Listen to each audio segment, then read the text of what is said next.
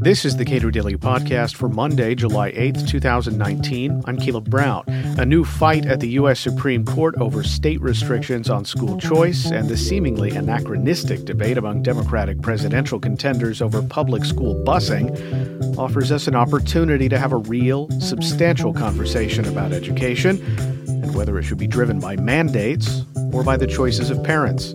Cato's Neil McCluskey comments. There is an ongoing debate among Democrats right now on the issue of busing, which I don't know if they're pulling issues out of a hat in a way, but it seems to be aimed at some Democrats wanting to make use of Joe Biden's previous positions on busing and taking him to task for those. But busing isn't a real issue anymore, is it?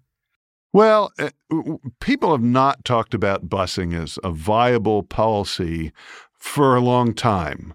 And the reason they haven't is because busing is extremely unpopular. If you look at polling, and even if you break it down by all sorts of different groups, it always has very high negatives. And if you look at the general public, very large majority for a very long time has opposed busing, and it's really opposed any sort of school assignment that takes people away from their nearby neighborhood public school.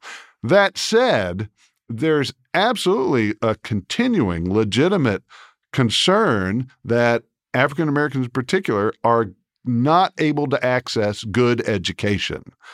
Busing isn't the way, I think, to deal with that, but at least that is a legitimate issue. It is certainly also the case, so that it seems, at least, a lot of this is really kind of aimed at let's take down the front runner, which is Joe Biden.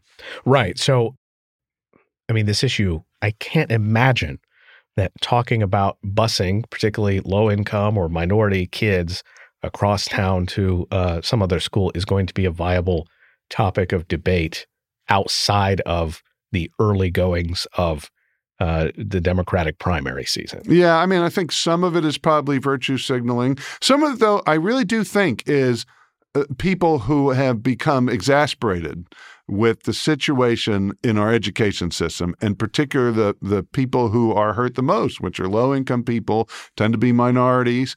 And so to that extent, I can understand people say, well, we need a solution right now. But if you are someone running for president, and if you have seriously paid attention to politics and policy, you know that busing is simply not a viable answer. There are answers.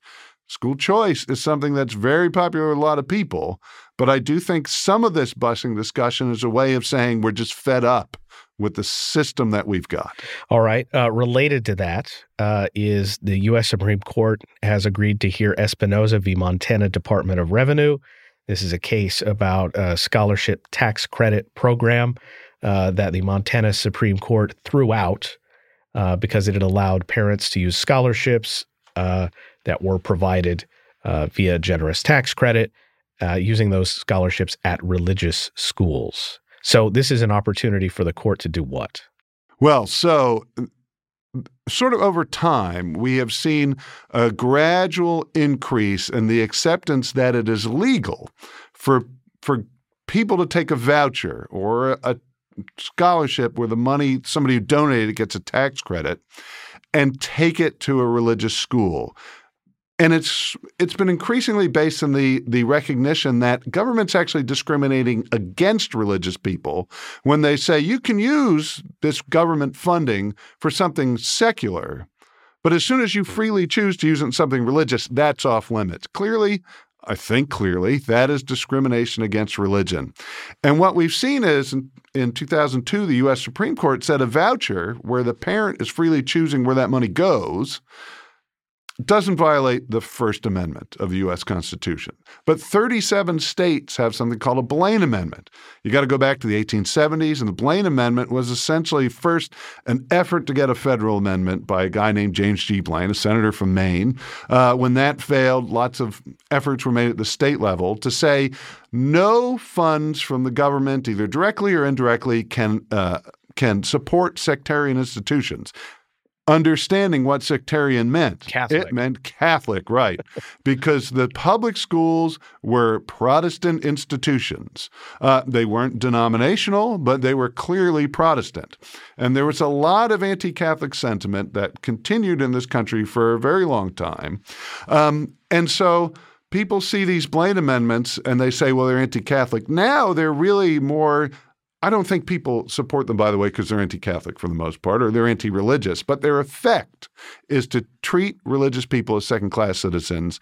And we now have this case in Montana where the Blaine Amendment is being taken on directly, saying that you cannot say someone can't freely choose a religious school. And this is kind of taking us to a point we've been moving towards slowly over many, many decades. So you take these two things in turn, and you see an opportunity, really, for a really first principles kind of discussion about what kind of education will be delivered in the United States for young people. That's right. There's a really interesting connection sort of between busing and between this Blaine Amendment case. Both of these efforts are to really trying to overcome past discrimination. I mean, busing is largely about government required us to have segregated schools. I mean, to treat African Americans as second-class citizens.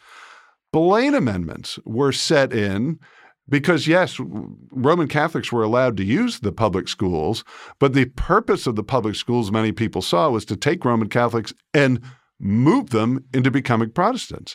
And again, the basic now reason for the Blaine amendments was discrimination.